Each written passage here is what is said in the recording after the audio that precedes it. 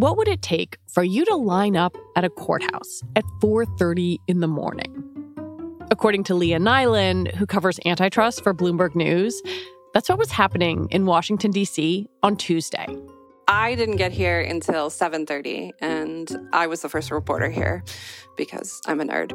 There were people who really wanted to get in. They had the regular courtroom and 2 overflows, actually, on the very first day. That's the very first day of United States versus Google, a.k.a. the biggest antitrust trial in more than 20 years. How long have you, Leah, been waiting for this trial?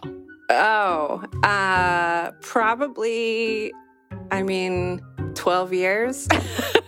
Really? Well, so when I first started on the beat, there was an investigation into Google going on at the time by a different agency, the Federal Trade Commission.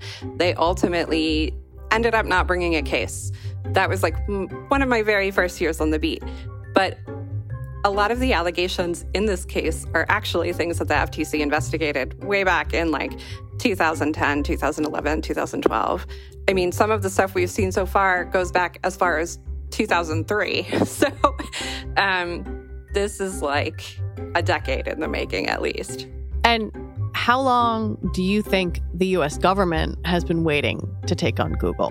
Well, as I said, they did do this big investigation, 13 years ago. This particular investigation started in 2019. And now here we are finally getting to the good stuff, which is the trial and the eventual decision.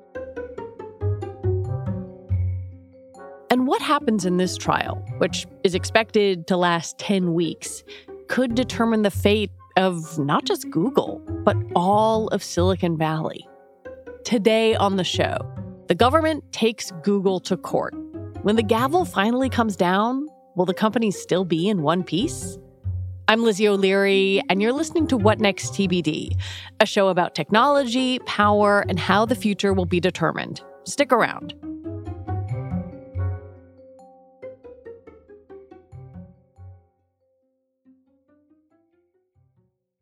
Before we get deep into the specifics of this case, it's worth considering Google's ubiquity. Email, maps, browsers, ads, so much of the internet runs through Google. But the heart of the company and the heart of this case is search. Oh, my favorite thing that came out yesterday was a statistic that Google makes $65 a year in profit for every person that uses its search engine. Oh my God. Yes. Which is, if there are more than 3 billion people in the world, so you do that math. It's so large that it's incomprehensible. Google, as everyone knows, is the largest search engine, but it's also YouTube. It has the largest mapping platform with Google Maps. It has the most used smartphone operating system with Android. It's the biggest in a lot of categories. It's a $1.95 trillion company. I like to say it is the 4th largest company in the world behind Apple, Microsoft, and Saudi Arabia's oil company. And we have covered this case before, but can you give me the Cliffs Notes version of what the government says Google did? Yeah, so the Cliffs Notes is this. The Justice Department says that Google entered into contracts with a lot of people, rivals, web browser makers, smartphone manufacturers, to ensure that it was set as the pre-selected option, otherwise known as a default, on browsers and smartphones, so that everywhere that you go to search the web, they are the pre-selected option. The government says that this locked up all of the access points to the internet and meant that other search engines could never get the data and users that they need to improve their products. I want to look at 2 separate parts of this case in detail. One is the default question, which you just raised, and the other, which you alluded to as well, is the idea of these sort of symbiotic relationships between companies. On which devices is Google the default search engine? Pretty much every smartphone sold in the United States has Google set as the default, because Google is the default on all Apple products, all iPhones, and it is also the default on every Android device, which is like 95% of mobile devices. I think there are some people out there who still buy dumb phones, So it's not there because you can't even access the internet. But it is the default on iPads. It is the default on any kind of Android tablet. The only one that's pretty popular that it's not the default on is the Amazon Fire tablet. And it is also the default on any Mac computer. So if you have a Mac, it is set as the default for Safari. If you have a Chromebook, it is set as the default on there. It's just if you have a Windows PC, it's probably not set as the default. I think that's an important thing to point out that you mentioned about the browsers, because I think that some people who are not thinking about kind of the guts of search might say like, well, but I use Safari. What do you mean? It's like, oh, no, but your searches on Safari are in fact powered by Google. Yeah, there was, so my favorite witness so far is this guy who's on the stand right now. He is a behavioral economist by the name of Antonio Rangel. And Google has been walking him through all of these devices and pointing out that in a lot of them, there's a small type that says, your search is being made by Google. And he says, yeah, just because something is there doesn't mean people are processing it. And this is the conclusion of a century of research into psychology. Like, even though, it says in small type that you are searching on Google, people don't know that. You would be surprised the number of people who have zero idea that when they go to a Safari browser and just type something in, it automatically goes to Google. Well, this goes to my next question. Is Google the default search engine because people prefer it and are choosing it, or because Google made a very lucrative deal with device manufacturers, and notably Apple, to achieve that distinction? That's a very good question. Google, of course, says it is the default because people like it. Their argument is that if you don't like it, you have other options. You can download Bing, you can download DuckDuckGo. There is a way within most of these browsers, there is a way to change your default search engine. But one, you have to know that there is a default, and then you have to know how to change it. And as someone who has tried, it's not particularly easy to do either of these things. And so this is a part of the question, like how much do people use Google because they like it? How much do people use Google because they have to? This expert has pointed to a couple really interesting examples of when people have tried to switch. So there is a browser called Brave. It's a very privacy-focused one. They did an experiment where they switched all of their users in certain countries to DuckDuckGo, which is another search engine that's particularly popular with people who are privacy-focused because it doesn't collect any information about you when you're doing a search. And they found that when they, made this switch, most people kept DuckDuckGo. They didn't switch back to Google. They can't tell us the exact number of people because that's a confidential thing. But he said a sizable number of people never switched back. There was another example that they've talked a lot about so far in this trial, and I expect we'll keep hearing about, which is the 2012 switch to Apple Maps. So if you're an iPhone user, you may remember that back in 2012, Apple decided that it was no longer going to use Google Maps as the default search map on the iPhone, but instead switched to Apple Maps. And so one day, everyone woke up and all of a sudden Apple Maps was there. And if you clicked on an address in like a website or in your email or something, and it switched over to the app, all of a sudden it was Apple Maps instead of Google Maps. Yeah. And people were furious because at the time, Apple Maps was not a particularly great product. No, they were so bad. Like Tim Cook literally apologized to customers over this and was like, well, if you feel the need to go back to Google Maps, you can. But what they found through like the Justice Department found is that most people actually kept Apple Maps because it was the default. Like they didn't know how to switch back. And like, even though it was like not as good, like it was good enough. So people kept it. And when Google was renegotiating its agreement with Apple a few years later, it referenced this incident. They knew that if Apple switched the default on the iPhone away from them, it could lead to a significant impact in the number of people who are using its search engine and, in turn, a significant impact on its ad revenue, which is how it makes money. Well, why does the DOJ say that having this default setting is harmful for consumers anyway? Is it that it takes away our ability to choose? Is it about market power? Is it some combination of the two? It's a little bit of both. Like, the fact that Google is so large gives it the ability to dictate a lot of terms to people. It has all of this money through its advertising, and that is how it ended up getting the defaults, right? It's paying for all of these. It pays billions of dollars a year to all of these companies for this privilege of being the default. But the Justice Department also argues that this has harmed consumers, not in money, because the product you're using is free, but in maybe privacy. You know, Google scoops up a lot of information about you when you're doing search. And maybe if there were other options like DuckDuckGo, Microsoft's Bing, whatever, they would have, more privacy protective search engines. The other thing is, my favorite quote from the openings was something the government lawyer said. And he said, Google's position in the market has allowed Google to walk when competition would have made it run. So the idea is that, Google would have had this, competitive pressure to make its product better if it had competitors. But it hasn't had competitors for so long that, it has gradually, a lot of people feel that Google search has gradually degraded over time. It takes you a little bit longer to scroll through those ads to get to the organic results. You get a lot more things urging you to shop for things when maybe you're not even looking to buy something. That's sort of like an innovation degradation that would not have otherwise occurred.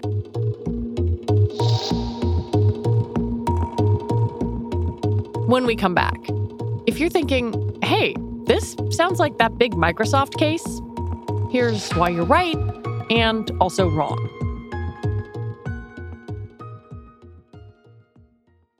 You wrote a really interesting piece about sort of the symbiosis between various companies, specifically Apple and Google. I want to understand why these two companies acted together to kind of strike these deals, because in some ways they're rivals. I like to call them frenemies because in some ways they are like enemies. Android and iPhone are the two biggest platforms for mobile phones. And Google wants you to use Android, Apple wants you to use iPhone. But in other ways, they cooperate a lot, right? There is this deal that Google has with Apple where it pays to be the default on Safari. This deal has existed since 2003. Do we know how much it is? That is the billion-dollar question. No one has said how much it is. There have been some estimates that it could be as much as $18 billion a year. That's billion with a B. The Justice Department said in its opening statement, cited another estimate that it is $4 to $7 billion annually. Then Apple got up yesterday and complained about the fact that Google said that because they said that's not the actual number. But they don't want anyone to know what the number is. So, yeah, how much money Google pays to Apple is hotly debated. But we know it's in the billions of dollars, and we know it's essentially free money for Apple. It doesn't have to do anything but take the money from Google and make sure it's the default in Safari. There's some really interesting emails that have come to light in the process of this case. And I'm going to read from one. This is from a senior Apple employee to their Google counterpart saying, "Our vision is that we work as if we are one company." I feel like, yikes, that's kind of not what you want read out loud in court. But also, it does make me wonder, okay, is Google really a monopoly if there's another company that's as big and powerful that's also throwing its muscle around? How do you unpack that? Yeah, I mean, there are a couple ways. One, this is a thing that antitrust law absolutely hates. Price fixing, all of your competitors getting together and settling on a price or cooperating on things is the antithesis of antitrust law. So that quote is a 5-alarm fire from an antitrust perspective. And the other thing that I would say is this has always been a bit of a question. Is Apple a monopoly and Google a monopoly in their own like little worlds? Like Google is a monopoly over Android, Apple is a monopoly over iPhone, or is it a duopoly? Like there are only two players and they actually compete against each other. The thing is, though, no one really knows, and both of the companies say they have no data on how many people actually ever switch between iPhone and Android. I find it fascinating that both companies profess that no data on this ever exists. Listeners will not be able to see me raising my eyebrows, but they're like way, way up. Yeah, I'm just like, What does Google say in response to the Justice Department? Yeah, so we previewed this a little bit. They say people use our search engine because it's really good. That's their number one thing. You know, we have a great product. We have improved it over time and people like to use it. That's why so many people do use it. The other thing that they love to say, which they've been saying now for more than a decade, is competition is just a click away. If you do not like using Google, it is very easy for you to go up to the top of your browser and type in, www.bing.com or www.duckduckgo.com. You can get to another browser. And that's the big difference between this and the Microsoft case, which started 25 years ago next month in this same courthouse. There's actually like this little exhibit down on the first floor about the Microsoft case that has pictures of like Bill Gates. Yeah. I was like, we were joking, the reporters, about how one day maybe we'll have a little like exhibit about our case down there.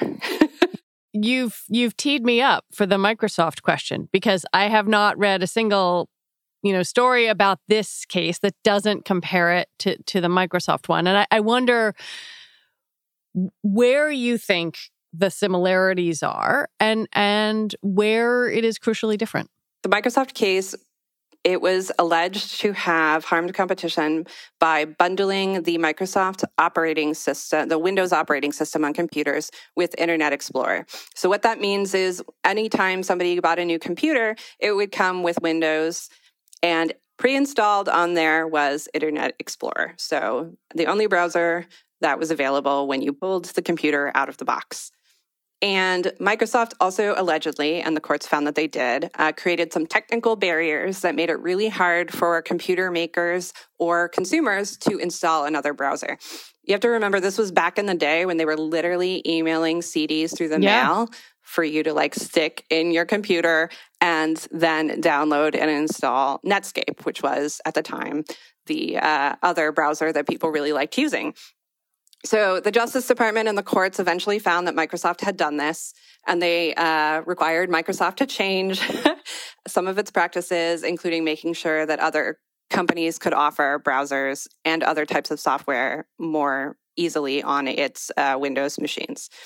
So obviously, there are a lot of parallels here with Google, like this idea that when you open something out of the box, this is the default option. This is the option that they've given you. And the difference is, as Google likes to point out, today it's a lot easier to switch, right? We're no longer sending CD-ROMs through the mail. You go to the App Store and you download something, and then, it's a couple clicks, as Google says, to switch. But this issue of the default is still like really important because, as the expert witness that they've had so far says, you have to know that it's the default and that you can change it. And then you have to know how to change it. Some of Google's legal team actually worked on the Microsoft case in the 90s, but they were on the other side. They were working for the government. And I wonder what you think they learned and are bringing with them into this case. Yeah, that was actually one of my questions. I did a story on it that published, I think the day the trial started, because there are a lot of people representing Google today who were involved in the Microsoft battle. So Google's chief legal officer, Kent Walker, was in fact one of the top lawyers at Netscape during the entire Microsoft thing. One of Google's longtime antitrust lawyers is a woman named Susan Creighton, and she wrote this very influential white paper back in the 1990s that outlined the case against Microsoft from Netscape's perspective. And then Google's lead lawyer in this case, the guy who's been getting up most days, he did their opening statement and he's doing most of the interviewing of witnesses, is a man by the name of John Schmidtlein. He represented the state's attorneys general in the Microsoft case. So there are all of these people in the trial today who have, this experience 25 years ago about defaults. And so it's so fascinating to me that it's come full circle. As I said, their main point is that, yes, there is a default, but it's easy to change. That's sort of the thing that they had taken from Microsoft is, yes, defaults can be problematic, but we're still offering consumers a choice because you can switch it. But it is so fascinating to me that so many of these people, were here, when that exhibit down on the first floor was created. The Microsoft case, I remember it. It was not just like a huge moment in the history of antitrust or technology, but it also had this cultural currency. It was on Saturday Night Live. Thank you. I'm Colin Quinn. Here are tonight's top stories. After U.S. District Judge Thomas Penfield Jackson ruled yesterday that Microsoft is a monopoly, the Justice Department predicted there would be serious consequences for the software giant.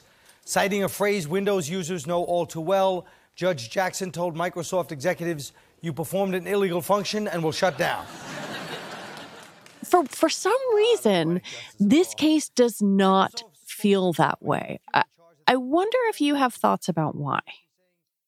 There's a couple things. People have told me, back in the Microsoft case 25 years ago, every day on the radio, you would turn on and they would have a dispatch. Yes, I was a senior in college. This is true. That trial went on for 72 days. And I am sort of amazed that anyone cared enough to listen for all 72 days. But what people tell me is Microsoft was the first big US tech company, and Bill Gates was really beloved sort of at the time. He was seen as this American hero who had, created this visionary company that was doing a great business. And in the course of that trial, his deposition was made publicly, and it sort of ruined his reputation. People saw him as really mean and combative. Increasing IE share on Mac will help increase the number of Windows that you license? Yeah, I went through the chain of logic that explains that to you. I don't know if you misunderstood some part of it. All I'm trying to do is get your answers on the record, because if I begin to tell you what I think about your answers, we'll be here all day. And it completely changed people's view of Microsoft. There's a couple things. One, I think we already have had a little bit more of disillusionment with the tech companies today. This trial is just seen as one more thing that Google is doing badly. But I will tell you, the thing that I have found super fascinating is the number of international outlets who have asked me for interviews this last week. I've done Canadian radio in Hong Kong. I was on Croatian television this morning. There are people all around the world who are really fascinated by this trial and the idea that the US government might do something about Google, because for so long, it's felt like nothing could be done about any of these tech platforms. And now maybe something will happen. The Microsoft trial was long and complicated. There was a verdict against the company. It was partially overturned. There was a settlement.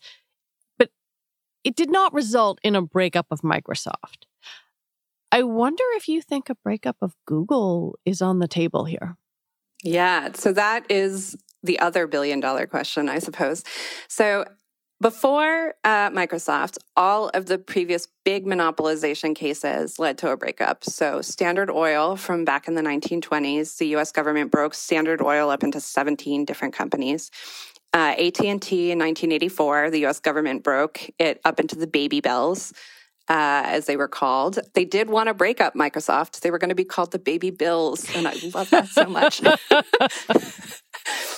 But then they weren't able to do that. It was right after the Reagan era. The court wasn't persuaded. They ended up with this settlement. So it's a big question, what is the Justice Department going to do if it wins this case? This trial right now is just focused on the liability, i.e., did Google break the law or not? Once the judge issues a decision on that, if he does find Google broke the law, then the Justice Department will get to ask for what it wants, and there will probably actually be another trial on that next year. But the two main options are breakup and conduct remedy or behavior change.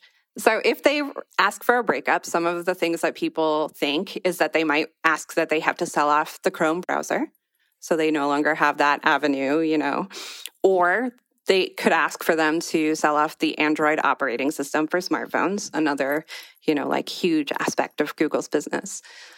There are, because we've talked about them before, a bunch of other cases against Google that are pending by these same folks, the state and federal antitrust enforcers.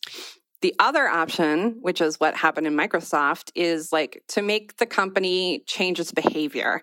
And so the big thing that people think might happen there is that they might require Google to turn over a lot of the data that it has collected to some other search engines so that they could improve their products and make consumers want to use them more. The Justice Department said that every day Google gets 16 times the amount of data that Bing does. And so people believe, if they had a lot more data, they could improve their product and maybe they wouldn't, maybe consumers would be happy to choose those options if, Bing and DuckDuckGo and some of the others, could improve enough that it's the same, it's almost the same results as using Google. If there is a ruling or a series of rulings against Google, what does it do for all those other tech companies that are watching this so closely? That is a very good question. This is the first one to go. So this is sort of like the bellwether of what might happen. We still have a big case pending against Facebook that's trying to force them to sell Instagram and WhatsApp. The FTC is supposed to sue Amazon later this month. And we still have this Apple case that the Justice Department has been working on since 2019, waiting in the wings. So I think, a lot of the enforcers are hoping for a good verdict here that shows, one, that antitrust laws are still relevant and can take on the biggest companies in the world. And, that we can still do something about a company that's almost as big as a government. You've alluded to all of these other cases that are in the works now. And it's funny, I'm thinking about the number of times I've talked to you about them, but then also the number of conversations I had about how Congress was supposed to take on big tech, and that never really happened.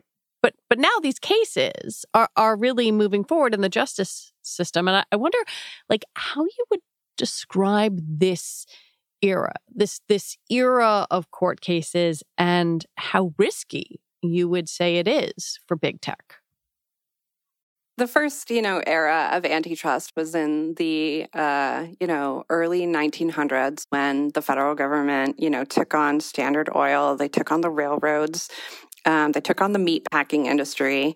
They created the FTC so that we had two agencies focused on antitrust, not just one.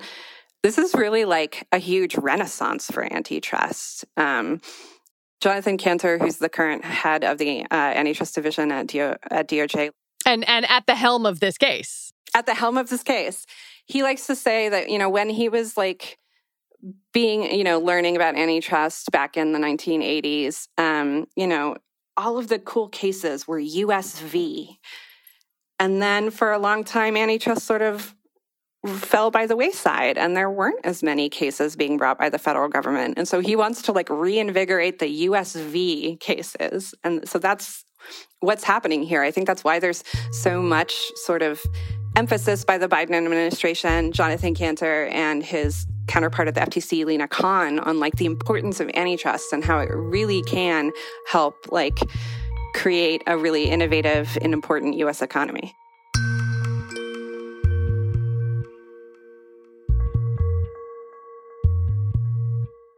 Leah Nyland, as always, thank you for coming on the show. Well, thank you so much for having me. Leah Nyland covers antitrust for Bloomberg News. And that is it for our show today. What Next TBD is produced by Evan Campbell. Our show is edited by Mia Armstrong-Lopez. Alicia Montgomery is vice president of audio for Slate. TBD is part of the larger What Next family. And we're also part of Future Tense, a partnership of Slate Arizona State University, and New America. And if you like what we're doing here, I have a request for you. Join Slate Plus. It's the best way to support what we do. Just head on over to slate.com/whatnextplus to sign up. We'll be back on Saturday with another episode. I'm Lizzie O'Leary. Thanks for listening.